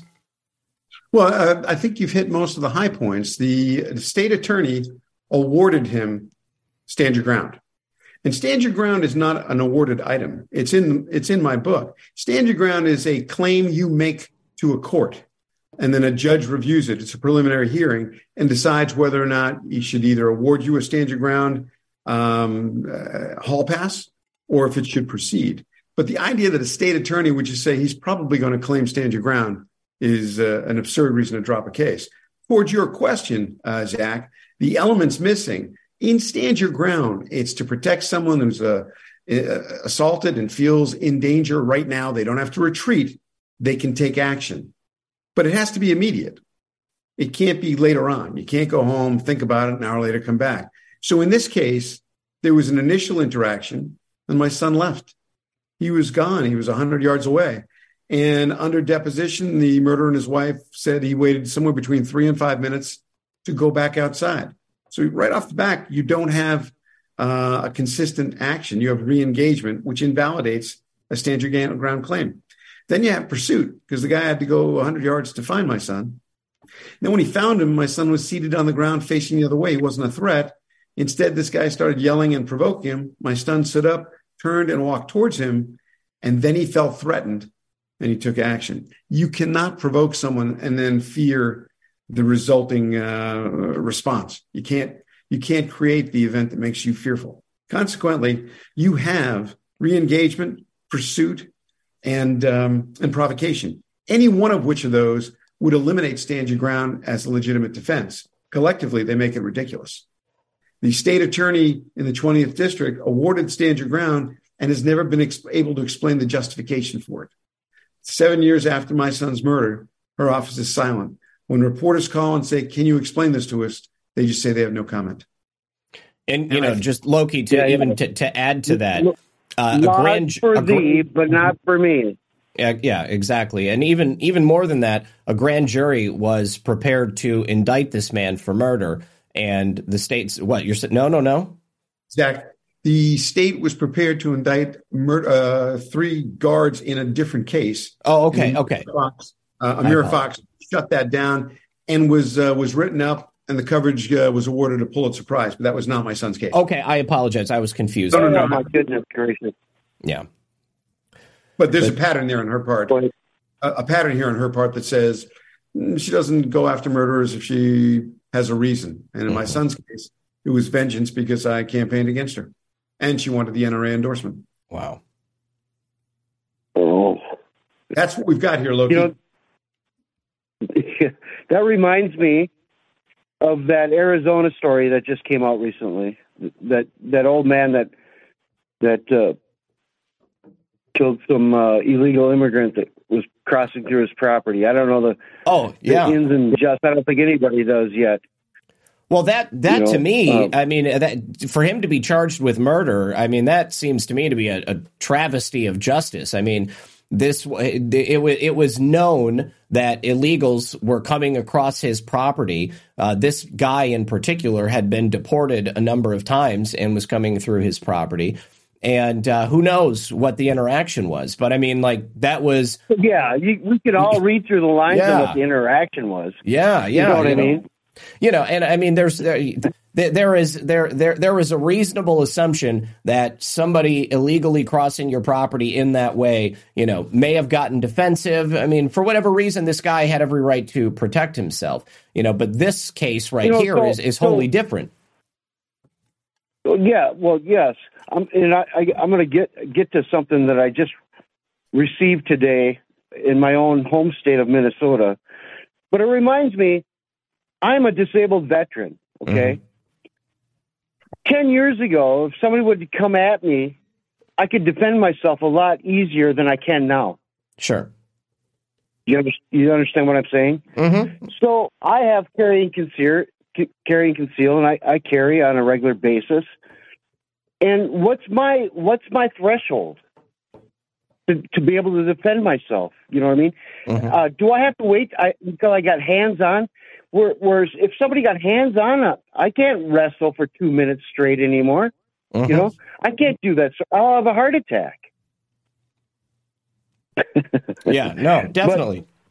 You know, I mean, it's a very different thing. It's a very different thing to be defending yourself in your home than it is to actually, you know, go the length of a football field and pursue somebody and then provoke them into some type of a situation where, you know, suddenly you have the need to draw your weapon. You know, I mean, I said earlier, I mean, I'm a big proponent of the Second Amendment. I mean, I have guns all over the place. You know, I mean, I would totally protect myself in a heartbeat. But as gun owners, we have a tremendous responsibility to not only understand the law, but I mean, understand the consequences of our actions if we choose to use a gun. You know, I mean, I said in the trailer for this, you can't put the bullet back in the barrel after it leaves. You know, I mean, like there better be a damn good reason for you to be firing that gun. And your life has to be in danger, you know? And I mean, I can't think of any other situation where this situation could have happened and the killer would have been able to get off scot-free. I mean, they've tried people who shot intruders in their home. I mean, violent intruders. They have gone after people for murder, and the thieves themselves have went along and sued the homeowner for getting shot for something like this. I mean, it defies logic. Zach, I'll give you one other piece here. Okay. I haven't gotten to it, but over the years, the murderer claimed the night in question he was scared, and the police said none of his actions represent fear; they all represent aggression. Since the murder, I have big difference. Well, since the murder, I have received, I don't know, probably hundreds of text messages from the murderer. You've received text messages from him? Oh, horrifying text messages. What the hell? You can't. Well, they're in chapter 6 of the book. Wow. If you read those text messages, you will know all you need to know about this guy. You look at those text messages and you'll realize he wasn't afraid. This is an arrogant, hot-headed sociopath that wanted to be able to kill someone and took the opportunity. And the sad part is the corrupt state attorney in this 20th Judicial District let him do it. If you look in chapter 6 at the end of chapter 6 in the book, you'll see stuff that'll make your eyes bleed. I promise you. So what precipitated him? One of the reasons why I brought that point up about that elderly gentleman in Arizona was because so you got one side of the story, or I wouldn't say your story necessarily, but you got one side of the law that's going to prosecute this old guy for taking advantage of the laws that this criminal took advantage of, but for totally different reasons. And it's our government and our judicial system that is being manipulated by the forces that be to pick and choose. Yeah. So it's agenda. It's clearly agenda driven. I see your point. So yeah, it's everything is backwards, upside down now, and that's a point that keeps on coming up in this community. Mm-hmm. And this is a good example of it. Yeah, perfect example of it. I have another comment to make. Okay, in Minnesota today. There's a bill on the Minnesota State Senate floor that they want to pass laws, gun restriction laws, saying that if you have weapons in your home, they want to pass a law to tell you how to store those weapons. And what they want is the ammunition's got to be separate in a different room. You have to have a barrel lock on, and all. That's look it up if you can, and look at those laws. I mean, these laws is so we're getting to this point where the cases that we're talking about, like your guest has, they're funneling it into a way that they can start prosecuting whoever they want, whenever they want. All they need to know is certain little elements of a case, and they can come and, you had an argument with your neighbor. Oh, he's got 2 ARs and 2 handguns. it's sort of like the red flag law, but it's another way around it. It's not a red flag law at all, really. But I know this guy doesn't store his weapons right, and all we have to do is go in there and find that out. Mm-hmm. Mm-hmm. It's interesting. Your guest story to screw everybody else on the backside. Yeah, they can go ahead and allow the criminals to do whatever they want. The thing is that a sane person would never find themselves in the situation that this man did. Your son was blameless here. Maybe he made a mistake going to the wrong door. He woke somebody up at 2 a.m. He'd had too much to drink. But that's far from a capital offense. A normal person would have interpreted this and handled it in a completely different way. So for this to have been the end result and for the courts to completely ignore it and allow it to just go on, it is such a grave miscarriage of justice, especially when you understand that they're trying to regulate guns and ammunition in a way such as that in Minnesota. Because even if they do find a reason to take your guns, the psychopaths like this guy are probably still going to have guns. And they're not going to store them in any particular way. Or a barrel lock. Yeah. They're going to do whatever they want. My greater point is they pick and choose. Absolutely. You know what I mean? Yeah. And it does everybody damage on both sides of the argument. Mm-hmm. Yeah. So in a place like Chicago, for instance, where they don't allow you to have weapons, the criminals still have weapons and they can do whatever they want. They'll regulate the hell out of the people who care about the law. And then the people who don't care about the law, they'll continue to do whatever it is that they want to do. And they won't be prosecuted. Exactly. Yep. And my heart goes out to you, sir. Oh, I can't imagine what that must be like. Thank you. And I'll give you a short story. As parents, I think I remember once. Yeah, I deployed once, right? And I came back and I had to go to a school out in Virginia. My son had turned 18 years old at the time. And while I was gone, he totally destroyed my house. Left my dog alone. It was a big ordeal. And he basically ran away or whatever. And he was homeless. And the news media got a hold of him. And they're all going to help him out. And the news media said that he had a falling out with his father.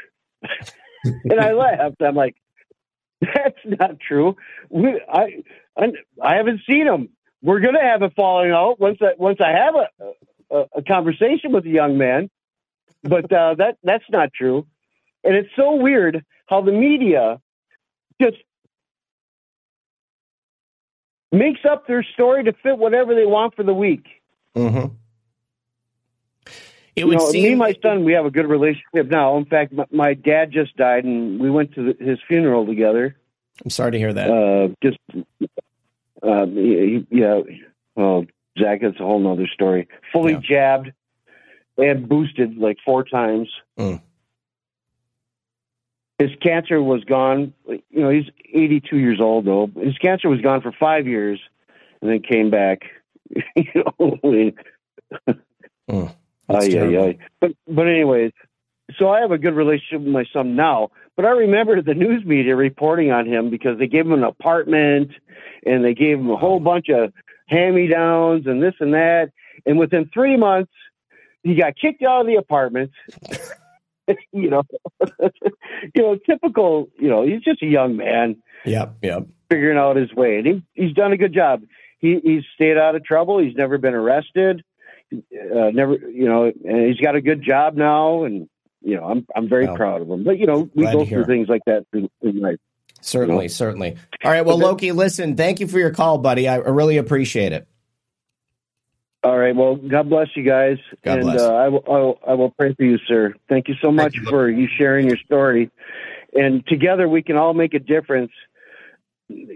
One way or the other when it comes to our judicial system. And another quick story. I called my sheriff's department. There was 2 sheriffs that wrote a letter to our state Senate opposing that gun control bill, and my sheriff was one of them. And I called them this morning and thanked him. Just left a message. And I think if we all do little things like that, when they do the right thing, it'll make it a lot harder to do the wrong thing. That's a good point. You're right. Yeah, absolutely. All right, brother. Well, thank you again. Appreciate you, and have a great night. All right. Thank you. Bye-bye. God bless. We'll see you. All right. We do have Big Willie back on the line. We'll go ahead and try this again. See if it works. And waiting for the audio to connect. I want to say thank you to Sean Joe and to Tanette Booth for dropping a can and a cookie. And then Filter Dog 1 says, keep pounding. And I would imagine keep pounding the doors of these politicians to try to get some action on this case. Willie, you're on the line.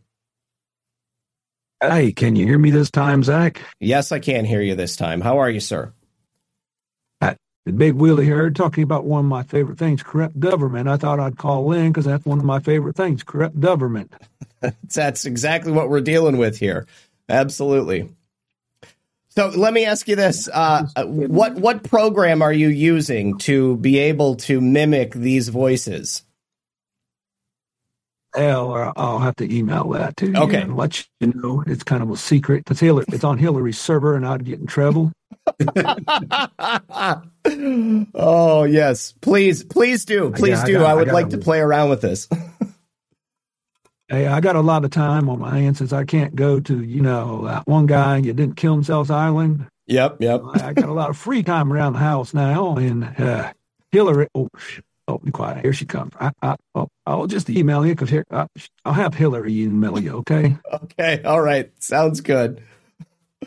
Oh, thanks for the call, Big Willie. Appreciate it. Hillary, all right. We'll see ya. Oh, that's hilarious. Okay. Just want to see if there's any other chats that have come in on the line here. Over on Cash App. Thank you very much to Rise Attire and Last Mimsy. Thank you very much for that, Last Mimsy. Over on Buy Me a Coffee. No, nothing over there. All right. So as we were saying, we've got this letter writing campaign that we can help get involved with. Is there any other way, Sandy, that people can directly support you and directly support your mission here? Obviously, buying the book, I think, will help because that will continue to fund you in your efforts. Well, it's more than funding because the book prices are relatively low. I couldn't put them any lower because Amazon wouldn't allow it because of their publishing costs. But it's not the funding so much as understanding the facts. For instance, you look at the text sent at the back of chapter 6. They're horrifying. It's horrifying that one individual could do that to another, much less having someone whose child you murdered. So it tells you everything you need to know about this guy.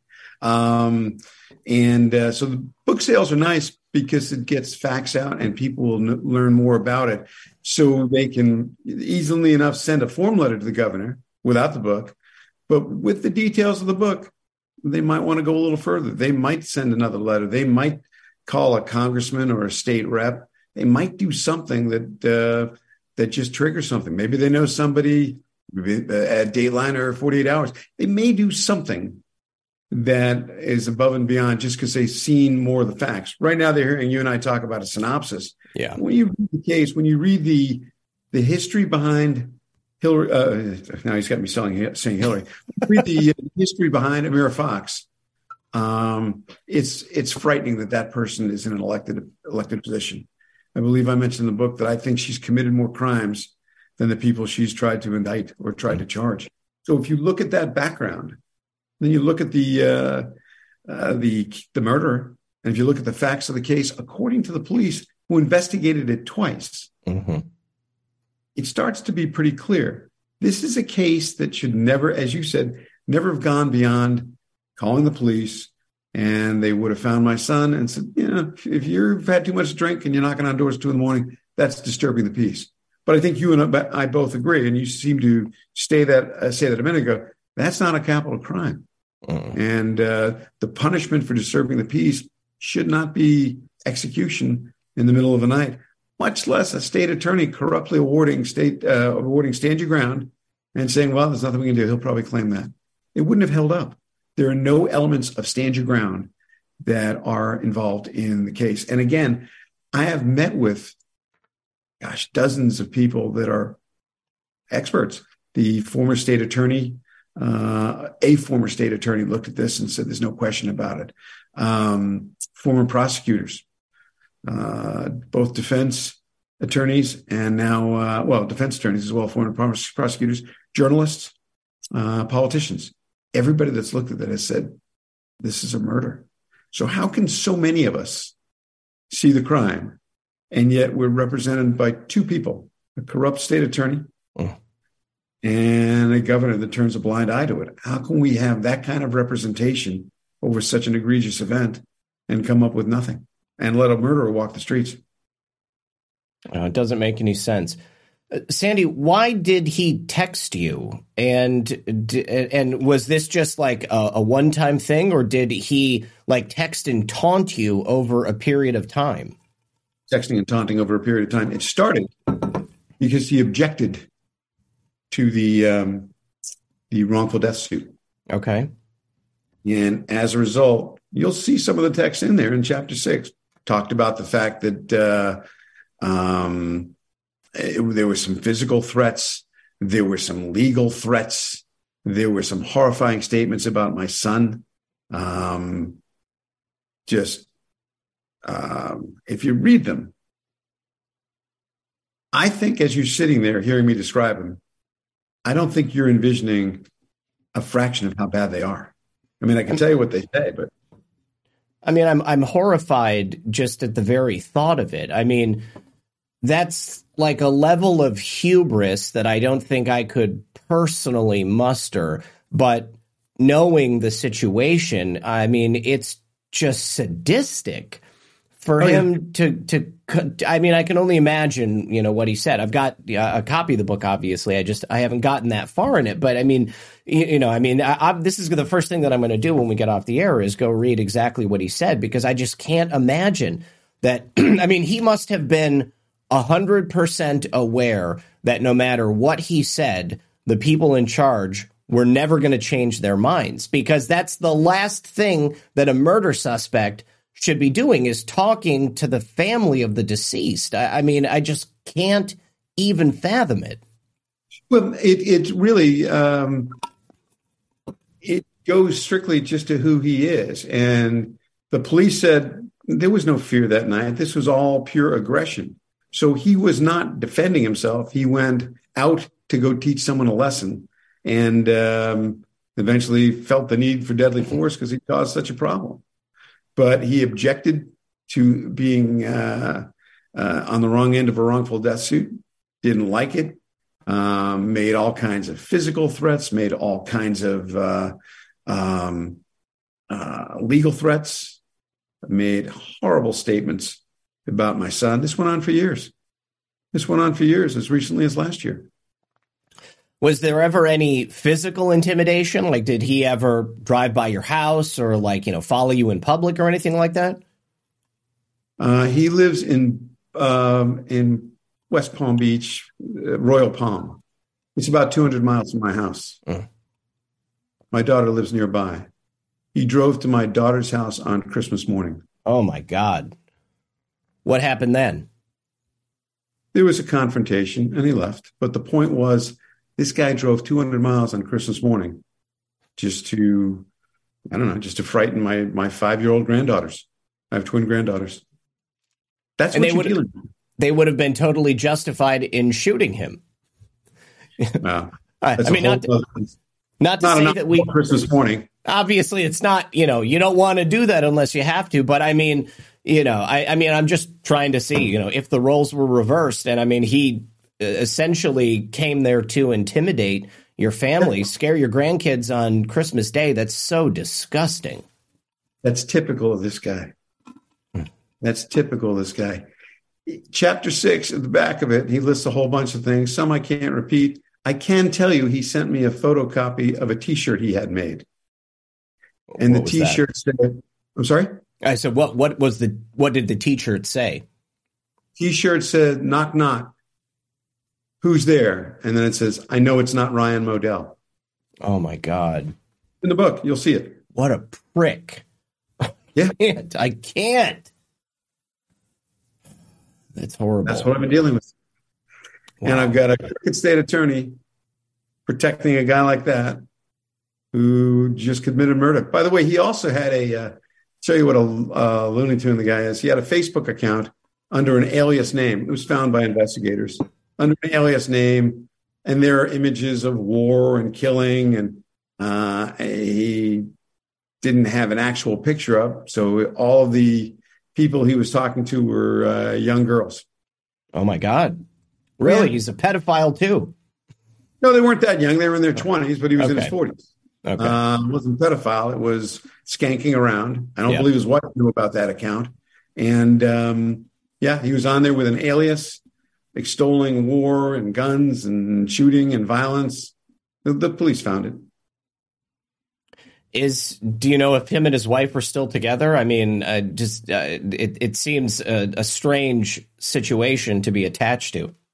Well, there were issues or anecdotal mentions from neighbors. The investigators talked to neighbors, and there were discussions of abuse, very serious fighting between them, alcohol issues, marijuana issues, extensive. So there was all kinds of domestic nonsense on the front lawn from time to time, stuff along that line. That was when he lived on the West Coast. On the East Coast, it's continued. Neighbors reported seeing her being kind of dragged out the front door with a nose bleeding. Wow. And maybe she walked out the door. Is he getting a free pass on this stuff too?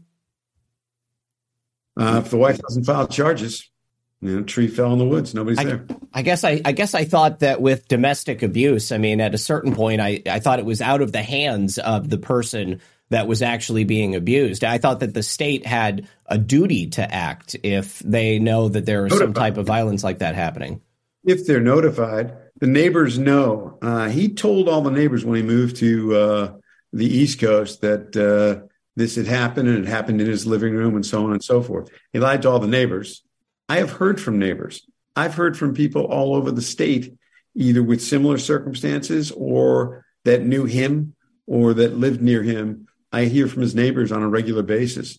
They despise him. They despise having to live near him. Mm-hmm. They want to do with him. He has caused trouble. He's had trouble at dog parks. He's had trouble in their common areas, and just an ongoing problem. The guy is just not fit to live in normal society. That's why he murdered somebody. Normal people don't do that. No. You won't. But your threshold for you to use one of those guns is absolute self-defense. Yes. This guy wasn't defending anything. He was going out to make a statement. Oh, it's horrible. One of the guys that I know is a former combat vet.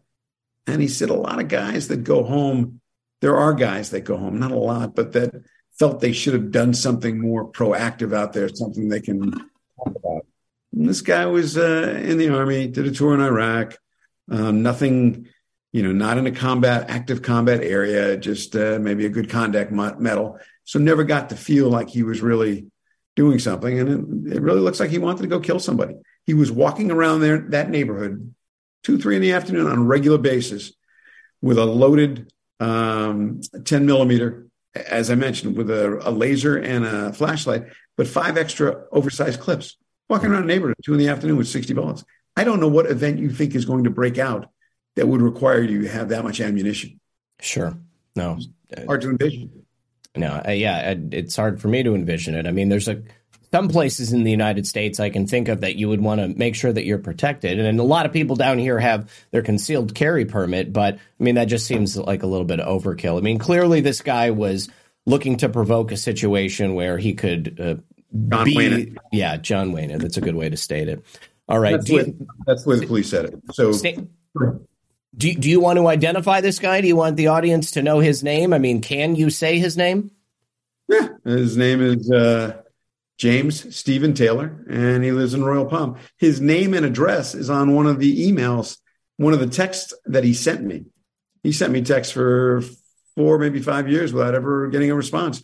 His name is in Chapter 6 because he identifies his name and his address, and he'll defend that to his death. And he's got all kinds of lunatic stuff. Wow. You know, when I was doing research on this show, I did find a number of stories talking about it, you know, contemporaneously at the time that it happened. But, you know, I didn't really see a lot of outrage from the media. You know, I mean, I was kind of surprised about that. I mean, they jump all over cases that have to do with gun violence all the time. And this seems like a prime story that they would want to be reporting on, or at least, you know, trying to make the public be outraged. And it just didn't see it. They were misled. The state attorney's office said this was a Marine defending himself inside his house, in his living room. So they made it, and this was a break-in, a robbery break-in, and a Marine defending himself, and it occurred in his living room. Mm-hmm. None of those things are correct. But if you tell a lie often enough, people believe it. And certainly they controlled the narrative for the first 10 or 11 months. So a lot of the media thought this was a robbery and that it was a self-defense thing, clear and simple. And it just wasn't. So it's not surprising that a corrupt state attorney would also put out false information. She campaigned on this. And when her opponent would ask her about it, she would go back to the break-in, Marine defending himself in the living room story. 6, 8, 10, 12 months after this had all been clearly disproven. Wow. So once the real story came out, did any of these news agencies correct the record? I mean, some did? Okay. Some did. Some of the bigger, certainly the Tampa Bay Tribune, or Tampa Bay Times, I'm not sure which, the Orlando Sentinel. There's been coverage from AP. They've been great. So there have been places that have done coverage. It's just that they're playing catch up a little bit. So obviously the story, the death of your son is a story in itself. But I mean, what about the bigger story of the refusal of officials to do anything about it? Have they reported on that aspect of it? Not much. I've been trying to get a focus on that, but the fact that the state attorney is corrupt, that's not surprising anybody. Maybe that's a sad reflection on our times and our government, but that's not surprising people. The fact that DeSantis is turning a blind eye to murder while preaching law and order at the same time, that's not surprising anybody. So we've gotten to a level that bad performance and unethical performance by state officials is not coming across as shocking material. No, there's a level of apathy out there for sure. I mean, people just expect it, and that really is sad. Okay, we're almost at the end of the show over here on Rumble. Kelty11, thank you for that. Says, can AG Ashley Moody do anything? Also, I just watched a DeSantis roundtable on YouTube on February 7th on Forbes. Breaking news that may have some insights for Mr. Modell. My deepest condolences, sir. So yes, on YouTube, published on February 7th. It was on Forbes. Under breaking news. That's all we've got. But that was a DeSantis roundtable. Perhaps maybe things will change. But, getting back to the idea of Ashley Moody doing anything about it, unfortunately, you found that she appears to be co-opted in some fashion herself. Well, moving the case would be the governor's choice. Her choice would have been to have pursued properly ethical violations. Mira's had 5 or 6 claims filed against her, and they had some real serious documentation. And Elizabeth Walker from Ashley's office always says the same thing: no probable cause. The cases are in the book, and the documentation's there, so it's clear to see it. And I'm hoping at some point the governor either decides to do the right thing or is pressured by your viewers and others to do it against his will. I don't care which way he does it. I don't care what the reason is. It just needs to be done. And we need to find some justice for Ryan. Absolutely. All right. And on that note, we're going to call it a night. You guys can go to the website, justiceforryan.com. You can also purchase Murder and Corruption in Florida on Amazon. Is there any other place that you'd like to make sure that people are aware of? Any social media sites, any other websites? No, the website, the Facebook site, Amazon, and in the governor's office. The address and the phone number are listed. If there's enough traffic there from your viewers, maybe we move him off center and get some action, in which case I'd love to come back and tell you the results are largely your efforts and to thank you, viewers. Well, that would be great. So please, as I said earlier, we've got about 3,000 or 4,000 people here right now. Please, if you wouldn't mind, go to the website, send a letter off to Governor DeSantis and let him know that this is an issue that we definitely want law and order to be upheld on. This is just not right. And everything that we've heard tonight, I'm left aghast. I mean, it's one thing. Before tonight, really, I've thought that the problem that we had in this country were the left-wing prosecutors. But, it goes to show you that political affiliation doesn't mean anything. If they don't want to move the needle on something, they don't have to. And that's because they are the law. And that's something that we've got to change. So I want to thank everybody for being here with us tonight. I want to thank Sandy for having the courage to continue to tell your son's story and to get the word out. I had a couple of people suggest some names that might be interested in helping out with a documentary. I know a couple of people who are documentarians and filmmakers. And so if I can do anything else after tonight to help move the needle on that, I think that would be great. It's certainly something that would be worthwhile. And I think a lot of people would be captured by what happened here. So that happening. Thank you. Yeah, absolutely. All right. So thank you again for being here. Thank you to Sandy. And I'll be back tomorrow night at 9 p.m. with Kristen Ruby. Remember, the first hour of the show will be on Rumble, and then the second hour of the show is going over to Foxhole exclusively for the call-in portion. So make sure that you have your account made at thefoxhole.app. You can also go to pilled.net, PILLED.net. Get signed up at the Foxhole, and then you can participate in the call-in tomorrow. Thank you guys for the good calls tonight, and thank you again, Sandy, for being here. Everyone at home, absolutely. Good luck and God bless. We'll see you tomorrow. Thanks, Zach.